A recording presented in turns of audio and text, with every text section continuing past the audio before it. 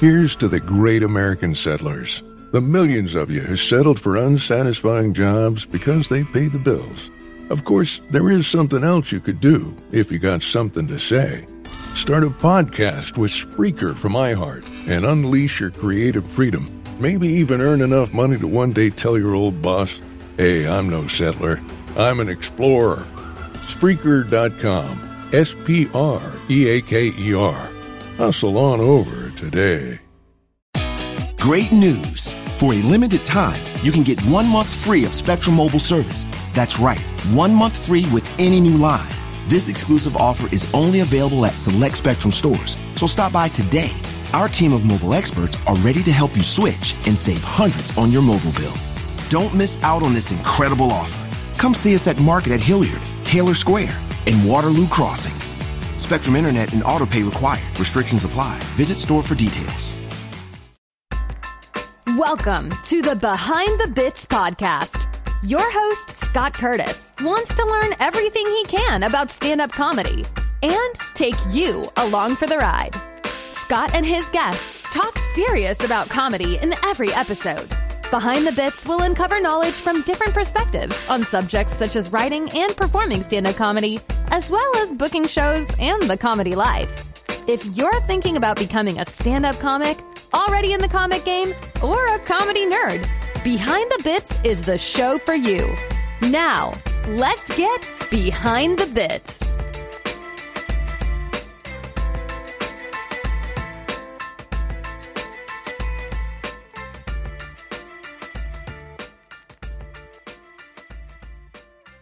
Hey, BTB buddies. Happy New Year, and thank you for listening to Behind the Bits. First episode this year is a very good one. Steve Hofstetter is one of the hardest working comedians working today.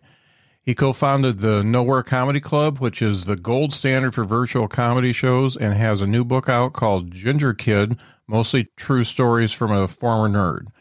This was a great talk, and I hope you enjoy it. Now, the BTB Internet Talk Show is back on Thursday at 8 p.m. this week. You can stream it live on Facebook, Twitter, and YouTube. I might throw in Twitch into the mix as well. Why not? Thanks again for listening, and here comes Steve Hofstetter. It's a good one. Today, I've got with me the hardest working man in the comedy business, Steve Hofstetter. Steve Hofstetter, how are you doing? I'm doing all right. How are you? Great. It's really great to have you on the show. You are somebody I've wanted to have on the show, and I'm glad I saw your post saying that you were going to do some podcasts. So thank you so much for taking the time to talk to me. Absolutely. It's a pleasure. So I'm going to jump around a little bit here today because I want to make sure we put some important stuff up front. One of the things that I really admired that you did during this pandemic is you were the co-founder of the Nowhere Comedy Club. Can you tell me a little bit about that and how you got it started? Yeah. Nowhere is the first all-digital comedy venue. And the way we got it started is I'd been doing virtual reality shows for years. And Ben Glebe had been doing live streaming from comedy clubs. When it was clear that we would have to cancel a bunch of tour shows, which was, I think, March 12th, 11th or 12th, somewhere around there. At the same time, Chris Bowers, who, has been a buddy of mine, and we co-owned comedy clubs together, he reached out to me and said, "Hey, I want to do a variety show." And Ben reached out to me and said, "Hey, I want to start a comedy club." And I had already had plans to do more stuff on my, more live streams on my YouTube and potentially Facebook. And kind of got it all together and started the Social Distancing Social Club, which is this hybrid of, podcast, morning radio, and late night TV. Right. It's a little of everything, but it's also, a kind of a tip-funded program where live stand-ups actually get paid to perform. And while we were doing that, Ben and I continued working on the comedy club idea. And, we ran into the problems we were kind of running into were, okay, what tech do we use, as well as how do we make sure the audience is a good audience? And, the thing that we did with SDSC right away was ensure that we could hear the audience.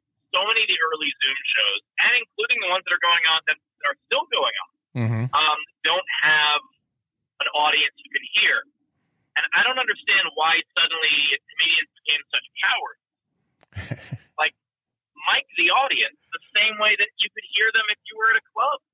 They could yell out at a club or a theater or a bar or any other venue, and we're used to that. And it's easier to handle them on Zoom because you just mute them or kick them out. Right. So we made sure the audience was part of it, which I think is super important. And then we also, I have a philosophy of, to get the right answers, you have to ask yourself the right questions. Mm-hmm. And I think a lot of comedians were asking the wrong question. They were asking, how do we reach as big of an audience online as possible?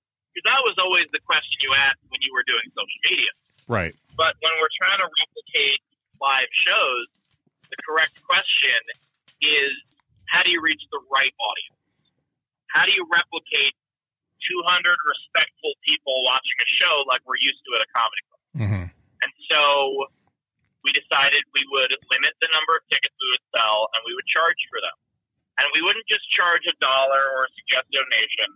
We would charge at least $10. And we tested it, and April 6th was our first show. It was actually 3 shows that day. I tried one at 11 a.m., one at 11 p.m., and one at 6 p.m. And the idea was that one was for Europe, one was for Australia, and one was for North America. Mm-hmm. And I got to tour the world in one day, and we've been doing shows ever since. Yeah, I am very impressed. First off, I totally ripped off your social distancing talk show myself. I've got one called the BTB Internet Talk Show, and it's kind of a cross between yours and Ian Bagg's show. So just so you know, it's a total rip off because I liked what you did. Well, I appreciate you saying that, but I mean, the reality is we're all in this business. We're all gonna try to create similar things, and I respect that you put it that way, but unless you're really doing the same format, then I don't think it would be a rip. Yeah, it's the idea. The idea was so good, I took it and ran with it, and I love doing it. It's a lot of fun. But this Nowhere Comedy Club, I mean, this is not like. I mean, this is A-list people. I mean, you got the Burbigs all weekend, Mike Birbiglia. You got Todd Barry coming up. You've got Mary Santora. You got the Gays R Us show with a lot of great people. And, I mean, just great stuff. And then you're up there. Greg Proops is up there. I mean, it's really cool. I'm actually going to buy tickets for one of the Birbiglia shows, and I think I'm going to do a Q&A one so I can talk to him because I want him to be on the podcast. Maybe I can convince him. Well, I mean, the Birbig shows are some of the best shows, if not the best shows we have. Yeah. I mean, and we've had John Cleese did one, and we're going to have him come back, and we've had some of the people who have popped in on the showcases or the interview shows. Bar Brothers are regulars, so we've had Jim Gaffigan and Nikki Glazer and John Hamm, and I mean, it's been insane. But the Birbig shows are produced so well. Like, he's not someone who threw a laptop up on a couple of empty Amazon boxes. Yeah. Like, he really put the thought in, put the effort in, bought the equipment, like, understood that this is a way to replicate a theater show. Mm-hmm. And so his shows there are perfection. He's so good at it, and his team is so good at it. Yeah. But the fun thing about it is that there's no limitation of geography, and so we've had a comic who was in Singapore. We've had a bunch of Australian comics. We have UK comics, and to be able to have anyone who is qualified to do so do a show, no matter where they are in the world, is something really cool. I co-host a weekly show with Dan Muggleton, who does it from Australia. Mm-hmm. It's been kind of great. So let's get into your work ethic a little bit, because I have never seen somebody, well, Bob Zaney used to do it, but somebody who booked as many shows all around the country as you, what is it that drives you to do so many shows and be out there for so much of the year? You know, my running joke about it is fear of failure. Uh-huh. But really what it is when you work for yourself and you don't do the work, the only person you're stealing from is you. Mm. So I wouldn't want an employee to not put the work in. So why wouldn't I? Not to mention, why do we do this if we don't love it? Right. Like, I love being a stand-up comic. And while the road is exhausting, it's also fun and rewarding. And especially now where I'm at the point in my career where, you know, the shows are usually packed, the money's good, I get to bring my own openers, so I'm touring with friends. Like, why would I want to do less of that? It sounds great. Mm-hmm. When you're on the road and you're doing, let's pretend like we're not in COVID times and locked in. Yeah. If you're doing like 5 shows in a week and it's at 3 different venues, do you mix things up? Do you do different shows for different crowds? Do you work out new material? How does your show go when you're doing so many? I certainly try to, work some new stuff into my set when I can, but, I keep things fresh by ending each show with a Q&A. And it's not only a Q&A with me, but I bring my openers on stage for it also. Mm-hmm. And it's just a lot of fun. We have a great time, and that keeps every show different. But I am working on material special. And so if I want to work out that material, then I need to work on that material. And every now and then, something will happen in the news that'll call for me going back to an old bit, or I'll be in the mood to talk about something. But for the most part, I'm trying to get as close to that hour that I'm developing as possible in order to make it perfect, or as perfect as it'll be in order to record it. Mm-hmm. When did the Q&A start? How long have you been doing that? Oh, God, I've been doing that over a decade. Okay. And, I started doing it when I didn't really have fans. And so it was tough to get people to ask questions because people didn't come wanting to ask questions. Uh-huh. But it was an evolution of, I started ad-libbing on Sundays because people would come to like a Thursday show and they would say, "Oh, that was fun. I want to come back and see you." And I'm like, "Well, it's the same show all week. So, even if I do like 10 minutes different, it's still, it's not like I had hours and hours and hours of stuff I was doing a different show every day."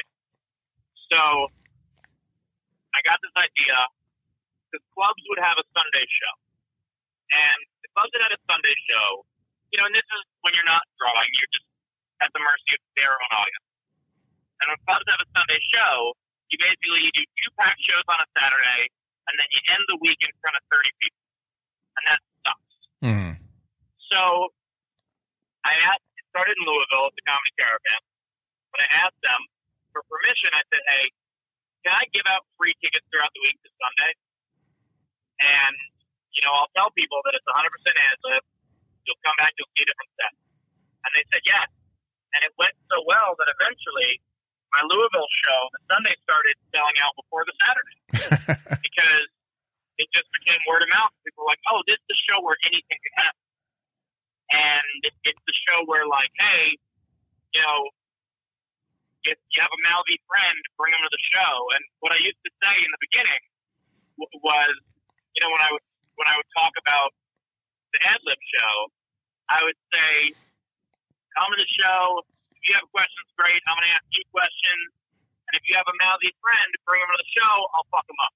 Mm-hmm. And so it just became this thing that kind of took on a life of its own. And And so I started, a lot of the clubs didn't have Sunday shows. And so I started just incorporating ad-lib into my regular show. And I did that by ending with a Q&A. And in the beginning, I would bribe them to ask questions. I would say, hey, I do my merch pitch where I talk about my album. And then I would say, the person who asks the best question gets a free album. Mm-hmm. And sometimes I would still only get like a question or two. But it evolved into something that's now part of my show. And by the way, the reason that I really believe in it is because it personalizes the show for people who are there, and it allows someone to watch more than one show in a week. Even if I'm doing the same hour up front, they still see the back end is completely different. Right. And it's also something that I know I can do as an artist that not everyone can do.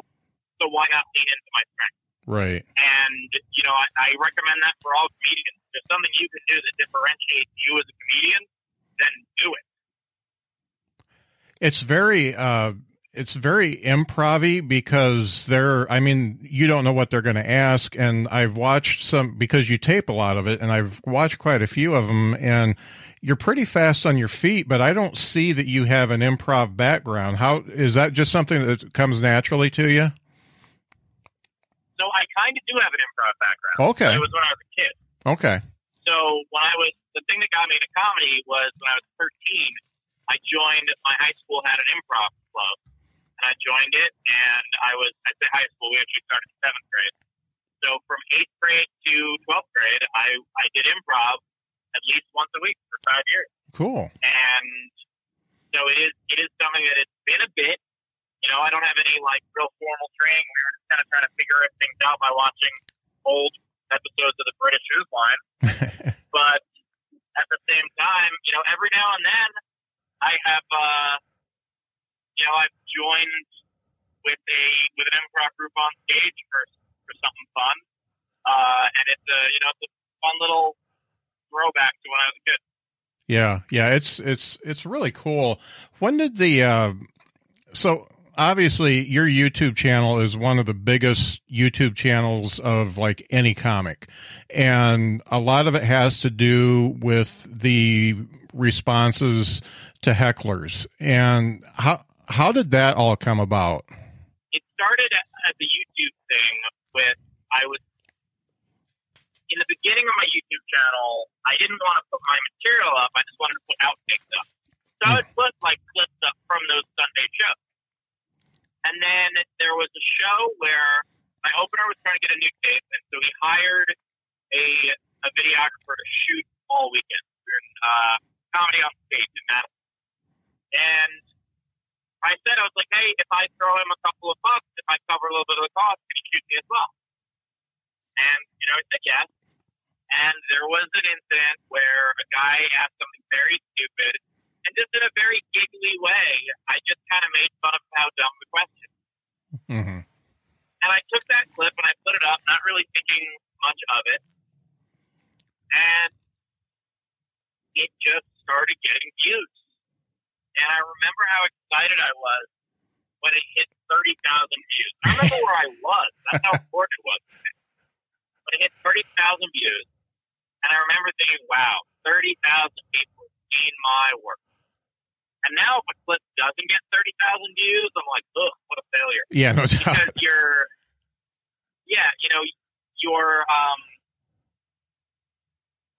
expectations shift. But it just started moving, and it was an accident that these became something big. But when they started moving, I definitely took note, leaned into it, and started trying to put more up. And I went from shooting a show occasionally with a videographer to buying a flip camera, one of those little things that you put in the back of the room. You look like a potato. Yeah. And then buying a $200 used piece of garbage, and then eventually having 3 cameras, and now having 4 4K cameras that I use to shoot every show. And it was just an evolution of investing in myself. That's really cool. Has it become just a thing where people just come to your show to heckle? Because most of the people that heckle seem like just actual dumbasses. And is anybody 100% of them are actual dumbasses. Yeah. It has only happened one time. And when that happened, I kicked the guy out and I deleted the footage. Because no one is going to get infamy by interrupting someone else's night. Right. And what I actually did on that one, because, I'm petty, or I find being petty very funny, is when I kicked him out, as he was leaving, I said, I can't wait to put this clip up on YouTube. And after he left, I told that whole crowd there was no way I was putting that clip up on YouTube. I just wanted him to think I was going to, so he'd go home and reload for a year like a dick. Yeah. And then, just in case it didn't happen, I told that whole crowd, 400 people, I told them to go home after the show and comment on every video. Can't wait to see the Portland clip. And they did that for months. Uh-huh. For months. It was the best. And every time I saw someone comment that, I laughed. It was the best. So you're... And to give you a more serious answer of why, people want to see it, no one wants to be it. Yeah. Plenty of people say to me after a show, oh, I wish someone heckled you. And plenty of people say, oh, it's too bad no one did. Uh-huh. But when you see someone, if you're watching a video on YouTube of a marksman, and you see them shoot a dummy in the head, you don't watch that and say, who can shoot me in the head? You might want to see him do it in person. You don't want to get shot. And I think that's the main logic of it. Right. I think, you have a definite point of view, and your act, you definitely have opinions. So I guess, and from what I know about comedy and going to a lot of shows and doing shows, people don't research the comedian that they're going to see a lot of times. And they don't get what they expect, which they may expect you to be a prop comic or whatever. So when they come in and start drinking, I can see how between your point of view and material and them drinking, I can see how that is a good breeding ground for just people being dumbasses. Oh yeah, the idea when people suggest that the heckler clips are fake, first of all, how? Explain the logistics. But even if, not getting into that ridiculousness, the idea that it's to find someone drunk who's an asshole, I mean, that's every bar you've ever gone to, there's that guy. Mm-hmm. So, add in the fact that I record every show. I do 300 shows a year. I do an hour a night, and I go last when they're typically more wasted. It's going to happen. Yeah. Yeah, I really enjoyed watching a lot of those. Between that and the Q&A, I think that's a really cool way to differentiate yourself, and obviously it's done very well for you.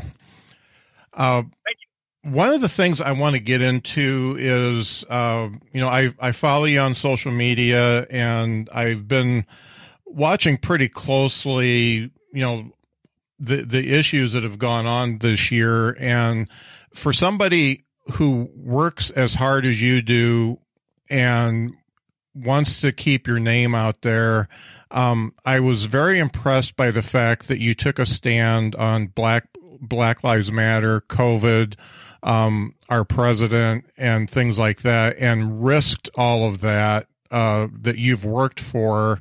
And can you tell me, first of all, a lot of comics didn't.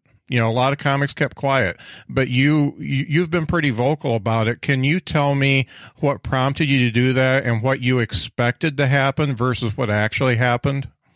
I have spent over a decade cultivating a compassionate fan base. I am very proud of my fans. Mm-hmm. Look, sometimes you get the person who just saw me yell at a heckler and goes, "Oh, he's mean, I like that," and doesn't understand the psychology behind it. Mm-hmm. But for the most part, if you're vocal, the right people find you. And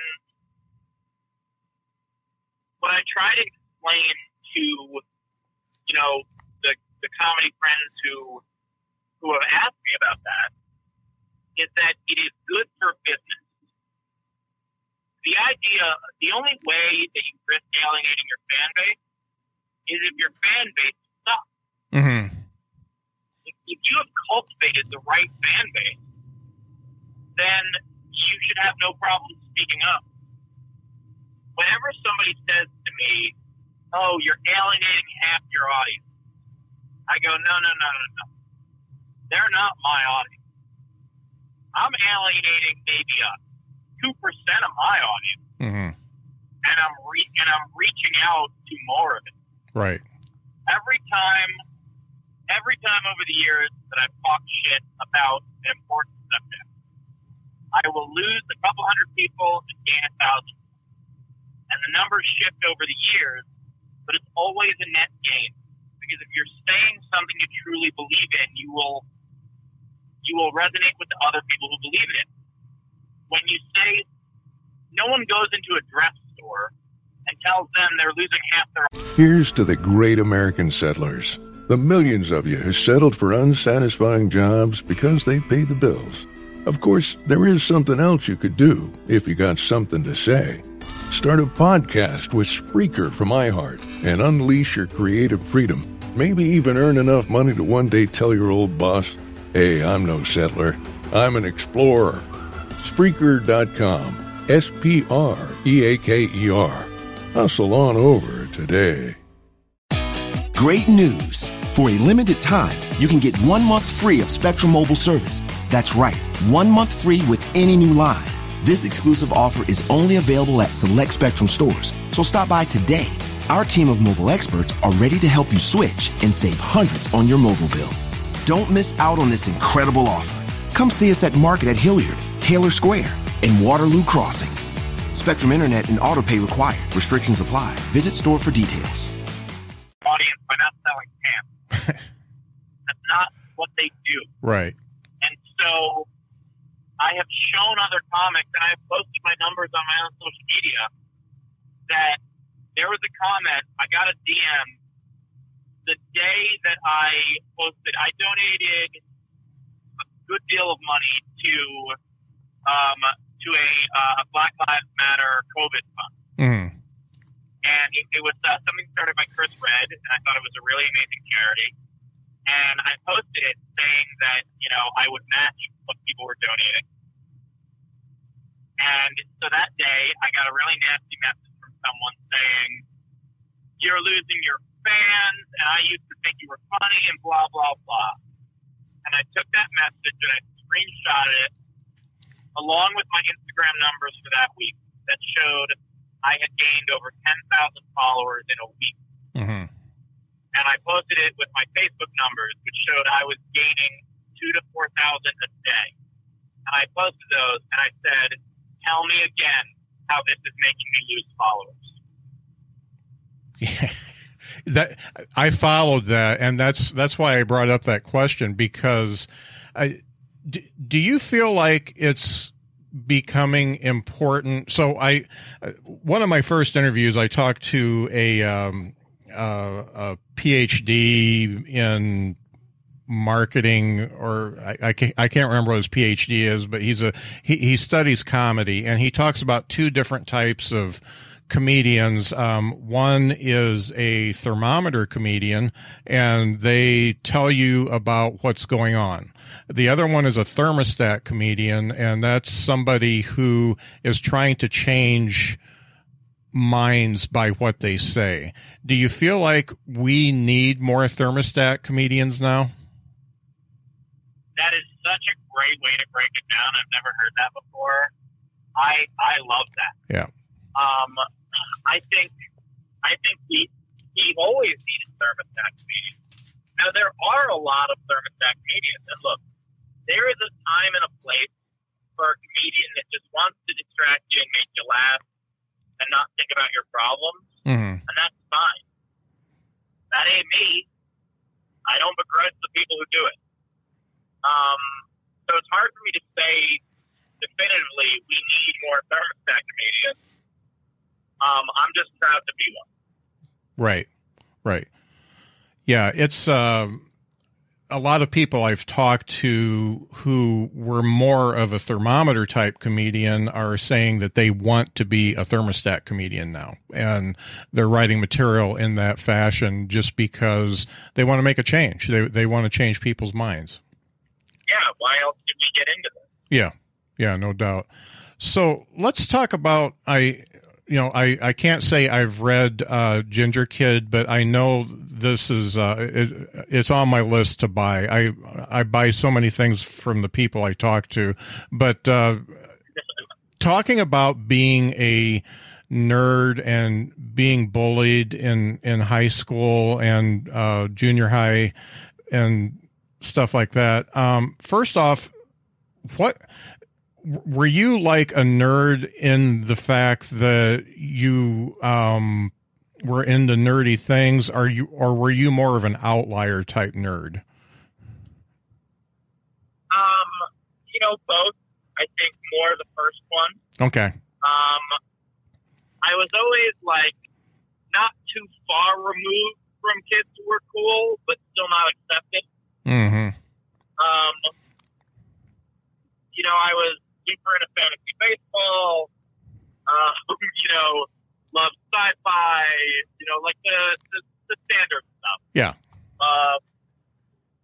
And, I think I've always had more of an adult sense of humor that doesn't really fly with, 13, 14-year-olds. Right. A 13, 14-year-old doesn't appreciate a good pun. So, like that, I've been listening to Carlin since I was like 7. Uh-huh. So, I started listening to Hicks when I was 11. And that, like, I didn't fit in. And, I had some friends, and, as I got older, I learned how to relate to people better.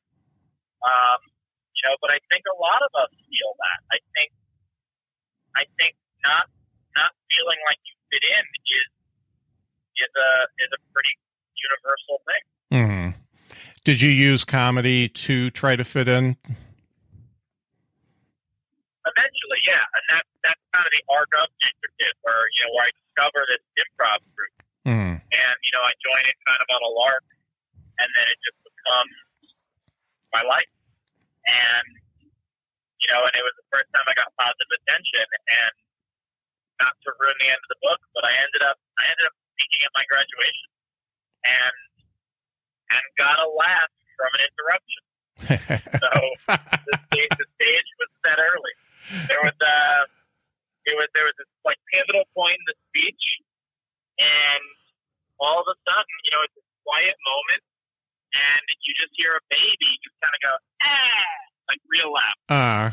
And so just perfectly seriously, I just turned toward where the baby was sitting, and I just go, thank you. And then I go back into my speech, and it gets a laugh, and and that was, I guess an early baby heckler. I don't know. It was, just kind of a precursor to what was coming. Right. So this next question is kind of a logistics thing, because you do shows all over. You actually did a show. I'm near South Bend, Indiana, and you did a show at a bar that a friend of mine owns, Vegetable Buddies. And that was, I think it was towards the end of the year last year. And, the funny thing is I had talked him into, booking, a couple showcase shows and stuff like that myself. So I was doing shows right after you did your show. And, I want to talk to you about that particular type of bar, because it's a rock bar. The seats, the table, the stage is like 5 foot, 4.5 feet. The tables are far away, and it's like the absolute worst place to do comedy. So when you think about doing comedy in a place like that, and let's take out the fact that you fill the place up and everything's cool because of that. How do you change the way you act on stage when you're in a venue that's got the high ceilings, the tables are further away, and the lighting's different and all that? How do you change the way you act on stage? Well, first of all, I wouldn't even put that venue in the bottom 50% of bad venues for stand-up. But first of all, you do everything you can to change it to make it work for you. Uh-huh. You know, I have lights that I bring. I have, you move tables around. You know, having produced as many shows as I've done, you get a feel for a while. You know, after a while, you get a feel for like, okay, move this here, move that there, move that there. And when I'm on the road, my openers and I show up 2 hours before a show. And 9 times out of 10, we show up 2 hours before a show, we talk to them about logistics, and we go have dinner. Uh-huh. Every now and then, we are moving tables and chairs around until doors. Yeah. Because sometimes you get there and you're like, oh, you guys don't know what comedy is. Right. This is not music. This is not a distraction. You need to focus. Yeah. But part of that is also, it seems counterintuitive, but that kind of stuff happens quieter and you lean back. Uh-huh. And the reason is because you need people to lean into you. You will never be able to shout down people who want to shout you down. Right. But if you get the crowd who wants to be there to lean in, then the other people become the exception. Right. So that is the, and also, and my guys know this, but when you open strong. There is no meandering into your set. You have to prove that you are funny within 30 seconds or you will be eaten alive. Right. And so, and that's true at colleges most of the time, unless you're doing like a theater. But the idea is prove that you're funny and then play around. Mm-hmm. It's funny. I did my last show there in January, and I think I did, I don't know, 8 or 9 shows. And I finally figured out for me, because I obviously wasn't pulling in the same size audience as you do. I mean, I think my best was 70. Which is pretty good. But the problem I had was just being so far away from people on the stage, and I just wasn't getting the feedback. So the last show I did, I had one of my comics is confined to a wheelchair, and I said, hey, let's just do it on the floor. Let's do it on the dance floor. And I put the lighting, I had Jeff change the lighting so there's just one spotlight on whoever the comic was, and that show ended up going so well. I was like, oh, okay, now I know what to do. But it took me 9 shows to figure it out. I was moving tables like you and trying to figure everything out, and it turned out just stand on the floor and you're okay. Well, every now and then, you learn something new. Like I used to run a club in New York that only sat 50 people, and we had it as like a long rectangle where you're at one end of the rectangle. Mm-hmm. And then one day we just decided to try. The manager had a suggestion where we decided to try just from the middle of the rectangle, and it was so much better. And I never realized until before then that it doesn't matter that. You got to play in the round a little bit more that way, but there's more of a front row, and the more people in the front row, the more chance you have for what I call a crowd leader. Mm-hmm. Because if you have one table that's losing their mind laughing, that's the closer they are to the front row, the more other tables they're going to. The laughter is communal. Yeah. And the more chances you can give yourself for a crowd leader, the better the show's going to be. Mm. And I didn't know that for years. Yeah, that makes a lot of sense. Thinking about the fact that you are so entrenched in social media, and you obviously you weren't always. I mean, you have to start somewhere. If you were to give somebody a newer comic advice on how they should approach social media in order to get their name out there, what would be the advice you would give? Well, I actually kind of was always a friend of social media, taking different forms, but I was on MySpace in its first year. I was on Facebook in its first year. Mm-hmm. I've been using social media most of my career, but my advice for someone is we strive to be original on stage. If someone called you a hack for your act, it would be the biggest insult. So why are people so willing to be hacks when it comes to promotion? Why is it that the only promotion they'll do is something they already saw someone else? Yeah. Go be original. Go figure something else new out. Go say, okay, well, this is something that somebody did. That gives me an idea for something else. Change it this way. What if I swap it that way? Hey, here's a new website that's popping. Maybe I'll do more stuff there, et cetera, et cetera. Be original. Because the only way things are going to work is if you do something new. Mm-hmm. And there's that old quote, there's nothing new under the sun. And there's another quote, make it new. Yeah. Yeah, obviously the stuff that you have, between the Q&As, the heckler comebacks and stuff like that, nobody else has it. And now really nobody else can do it unless they find a different approach, because you're already the king. Well, yes and no. Andrew Schultz has had a huge success with Heckler Clips. Drew Lynch has had a huge success with them. Josh Wolf is doing Heckler Clips with his YouTube and Facebook is popping. And, and that's wonderful. Like the thing that my friends used to say about me in college was Steve has 100 ideas every day. And it's our job to tell him which 99 of them are horrible. Find the one. And that's what you need to do. I have thrown so much pasta at the wall to see what sticks. I'll tell you probably the dumbest thing I did was early on in my career when I would go eat at these random places around the country, and I would always see headshots up from people that no one's ever heard of. Uh-huh. From someone who was like on a soap opera for 2 episodes of one.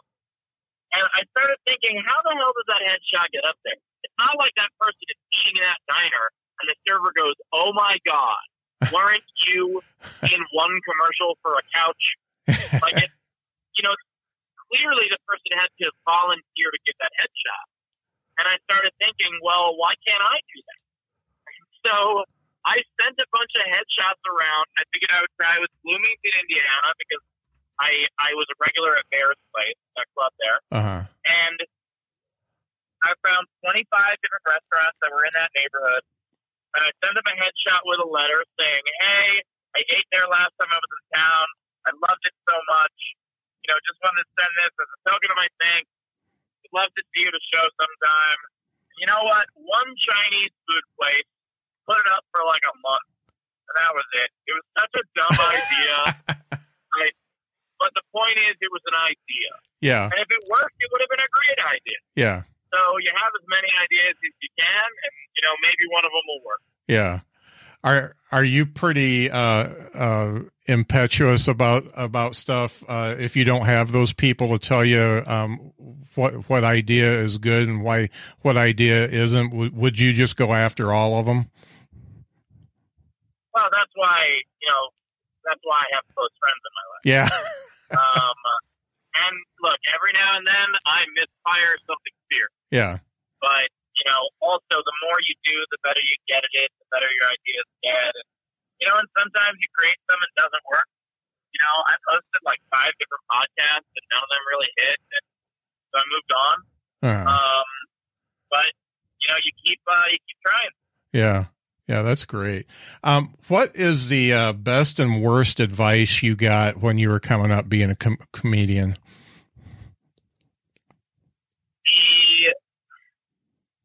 The worst advice I got.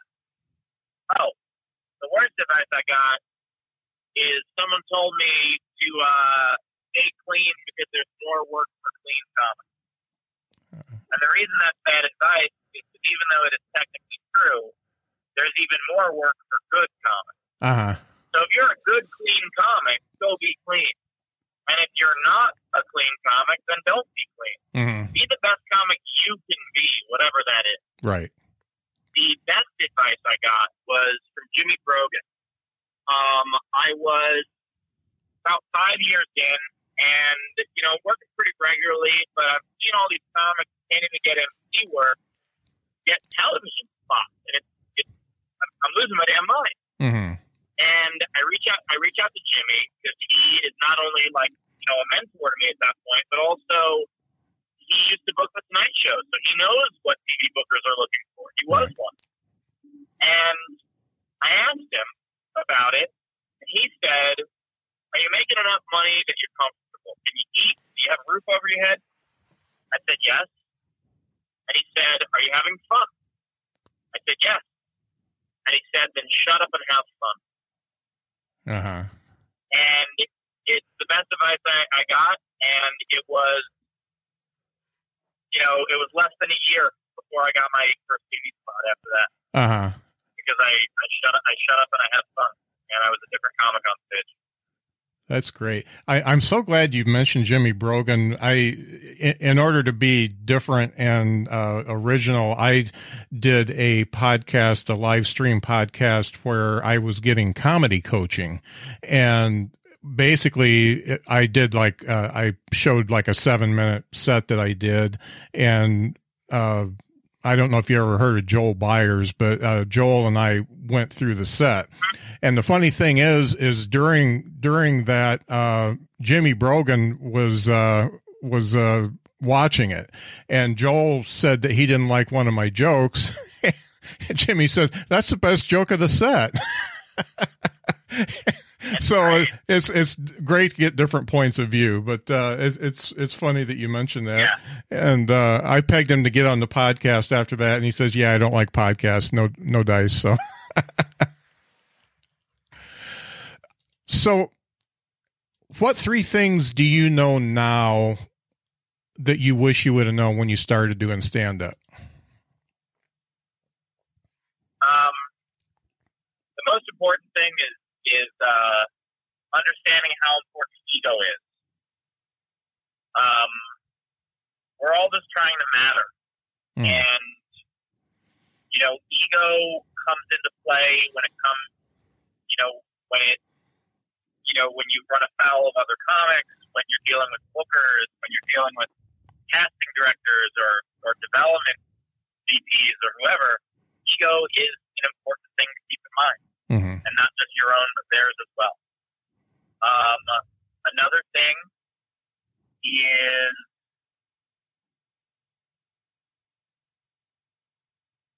for everyone that doesn't like you, there is someone across the street that doesn't like them. There are 10,000 people powerful enough to get you on TV. There is no one who's powerful enough to prevent you. Mm-hmm. Because someone else will disagree with them. What else would I like to have known then that I know now? Your mental health is the most important thing in this business. I take less money for gigs that I can bring my own openers to. Mm-hmm. To have someone on this journey with you, and every now and then, look, I would say it was 50-50, where I would open, I would have someone open for me who I didn't know, and I would really like them and stay in touch and become friends, and then sometimes I would have someone who would be a miserable week where I'm like, I am embarrassed to be on the same stage as this person. Yeah. And, I made the decision that I would rather lose money. I'd rather pay for the flight or whatever I could do to prevent that from happening again. Because, my mental health is too important to me. Mm-hmm. if you were to give, say somebody decides right now they want to be a comic, what advice would you give, given that we're in a pandemic and the world is the way it is? What advice would you give somebody that wants to be a new comic? It has never been easier to start, because when you start, you're an open micer. And all you need to do to be an open micer right now is get 10 people together on a Zoom and go back and forth and work on jokes. The point of an open mic is not to do 5 contiguous minutes. The point of an open mic is to work on jokes. Yeah. And you can do that now in a way you never could before. Yep. Yep. Writing workshops has been the best thing I've done during this pandemic. It's been absolutely, completely beneficial to me. Yep. All right. Well, let's, I know you've probably got another one of these guys scheduled here, so let's wrap up. Where can people find you on social media, website, and all that? I'm a big believer in people use the social media that they prefer the most. So I'm on pretty much all of them. At Steve Hofstetter. So, find me there. Come see a Nowhere show. I think come see it, really stay and see it. You can watch from anywhere in the world. I watched one while I was walking my dog. And, check me out at Nowhere Comedy. And, stay tuned for more. Yeah. Great. Well, it's been really great talking to you, and I'm glad we got this worked out. I'm glad I was on social media at the time I was on. Yeah, that's another bit of advice. Make sure you catch the opportunities when they're there. Yeah, no doubt. Pay attention. That's a big thing. Okay, Steve. Well, it's been great talking to you, and I wish you the best. I've really admired, first of all, how you handled your video about wearing a mask is just fantastic. I've shared that a couple times, and the way you've handled the strife in this country, I really admired it, because I noticed the ones who didn't speak up now, and those are the ones I worry about a little bit, because they're too worried about their fan base to actually talk about what's important, and I think it's important that we talk about stuff now. Well, I think their fan base are a bunch of assholes, and I wouldn't be worried what a bunch of assholes think about me. Yep, no doubt. No doubt. Well, thank you, Steve. This has been a great talk, and I wish you the best. All right, you too. Bye. Great news. For a limited time, you can get 1 month free of Spectrum Mobile service. That's right, 1 month free with any new line. This exclusive offer is only available at select Spectrum stores, so stop by today. Our team of mobile experts are ready to help you switch and save hundreds on your mobile bill. Don't miss out on this incredible offer. Come see us at Market at Hilliard, Taylor Square, and Waterloo Crossing.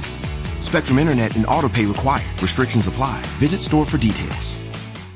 To make a rich, smooth cold brew, Tim Hortons steeps 100% Arabica beans for 16 hours. What could be richer than that? Well, How about blending in swirls of sweet Irish cream? Rich enough? Ooh, I guess. Not quite, because Tim Hortons tops that cold brew with the cloud of sweet cold foam. Now, what could be richer than that? Nothing? Exactly. Irish cream cold brew with cold foam now at Tim Hortons. Or try cold foam on any of your Tim Hortons favorites. Modifications extra for a limited time at participating U.S. locations.